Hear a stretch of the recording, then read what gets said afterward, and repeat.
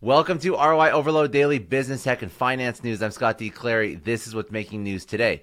Bitcoin adoption is gaining momentum in El Salvador. The fintech startup N26 raises $900 million at a $9 billion valuation. The wealthiest 10% owns 89% of all U.S. stock, and Facebook is adding 10,000 employees in the European Union. Let's jump right into it. So first story of the day, crypto. So the Salvadorian president, Nayib Bukele, has shown through some tweets that mainstream Bitcoin adoption in the country is gaining momentum. In support of his claim, President Bukele shared two facts. The first one says that people are converting way more U.S. to buy Bitcoin than they are withdrawing U.S. from Chivo ATMs by converting Bitcoin back to U.S. President Bukele has asked independent media outlets to confirm this claim by visiting various ATMs around the country. It would be relevant to mention here that Chivo is El Salvador's in-house Bitcoin wallet service. Also, second point, El Salvador now has more Bitcoin ATMs than the United Kingdom after deploying 205 ATMs. These ATMs all help facilitate local Bitcoin transactions and help with both Bitcoin to US dollar conversions and, of course, US dollar to Bitcoin conversion. Second fact cited by President Bukele has to do with the number of remittances as well. On October 16th alone, El Salvador witnessed 24,076 remittances that added more than $3 million in total Bitcoin. El Salvador's government incentivizing initiatives have also played a key role in ramping up Bitcoin adoption. These initiatives include fuel subsidies and tax exemptions. In startup land, the fintech startup N26 raises $900 million at a $9 billion valuation. So N26 is based out of Berlin, Germany. They serve as a digital bank with 7 million clients in 25 countries. Apart from raising a significant amount of funds, N26 has also witnessed a huge jump in valuation between its Series D and Series E round. During the Series D, the company was valued at $3.5 billion. By the time it reached Series E, the company was valued at $9 billion. Point Ventures and Coatue Management have led the Series E round with participation from Dragoneer Investment Group and some other past existing investors.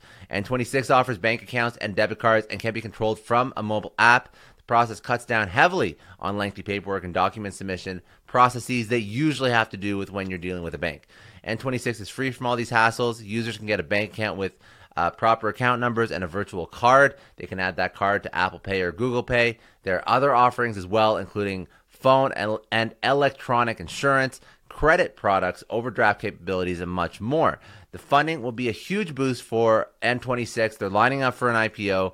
Company also has plans to increase its employee base to nearly 1,000 ASAP. This is an interesting stat. Wealthiest 10% owns 89% of all U.S. stocks in America. So the wealthiest 10% of all Americans, they own almost 90% of all U.S. stocks. It's a record that sees wealth inequality in the equities market reach an all-time high. Concentration of wealth at the very top of the pyramid has become even more pronounced since COVID. Since the outbreak of the pandemic has seen the bottom 90% add $1.2 trillion to its wealth base, while the top 1% gained more than $6.5 trillion. This increasing concentration of wealth at the top has emerged all the more as a peculiar phenomenon, because there are a lot of actual new investors in the market. There's a lot of first-timers. The trading application Robinhood alone added more than 10 million new accounts, but despite the growing number of new accounts, share of wealth has not been equitable. Most of these new traders or investors or joiners into the market have small account sizes. Therefore, when the market rises, the value of the stock does rise, but marginally. And on the opposite side, on the opposite end of the spectrum, at the top of the pyramid, investors that have millions invested in stocks for a longer period, it translates to a greater accumulation of wealth, therefore increasing the wealth gap when stocks rise. Facebook is planning on adding 10,000 employees to the European Union. So over the next 5 years, Facebook will create 10,000 jobs in the EU.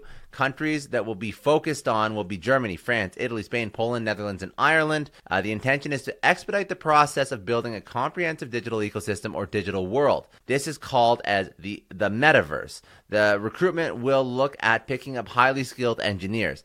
Facebook has already taken a few steps towards the metaverse program with a collaboration application for people to hold meetings in virtual reality.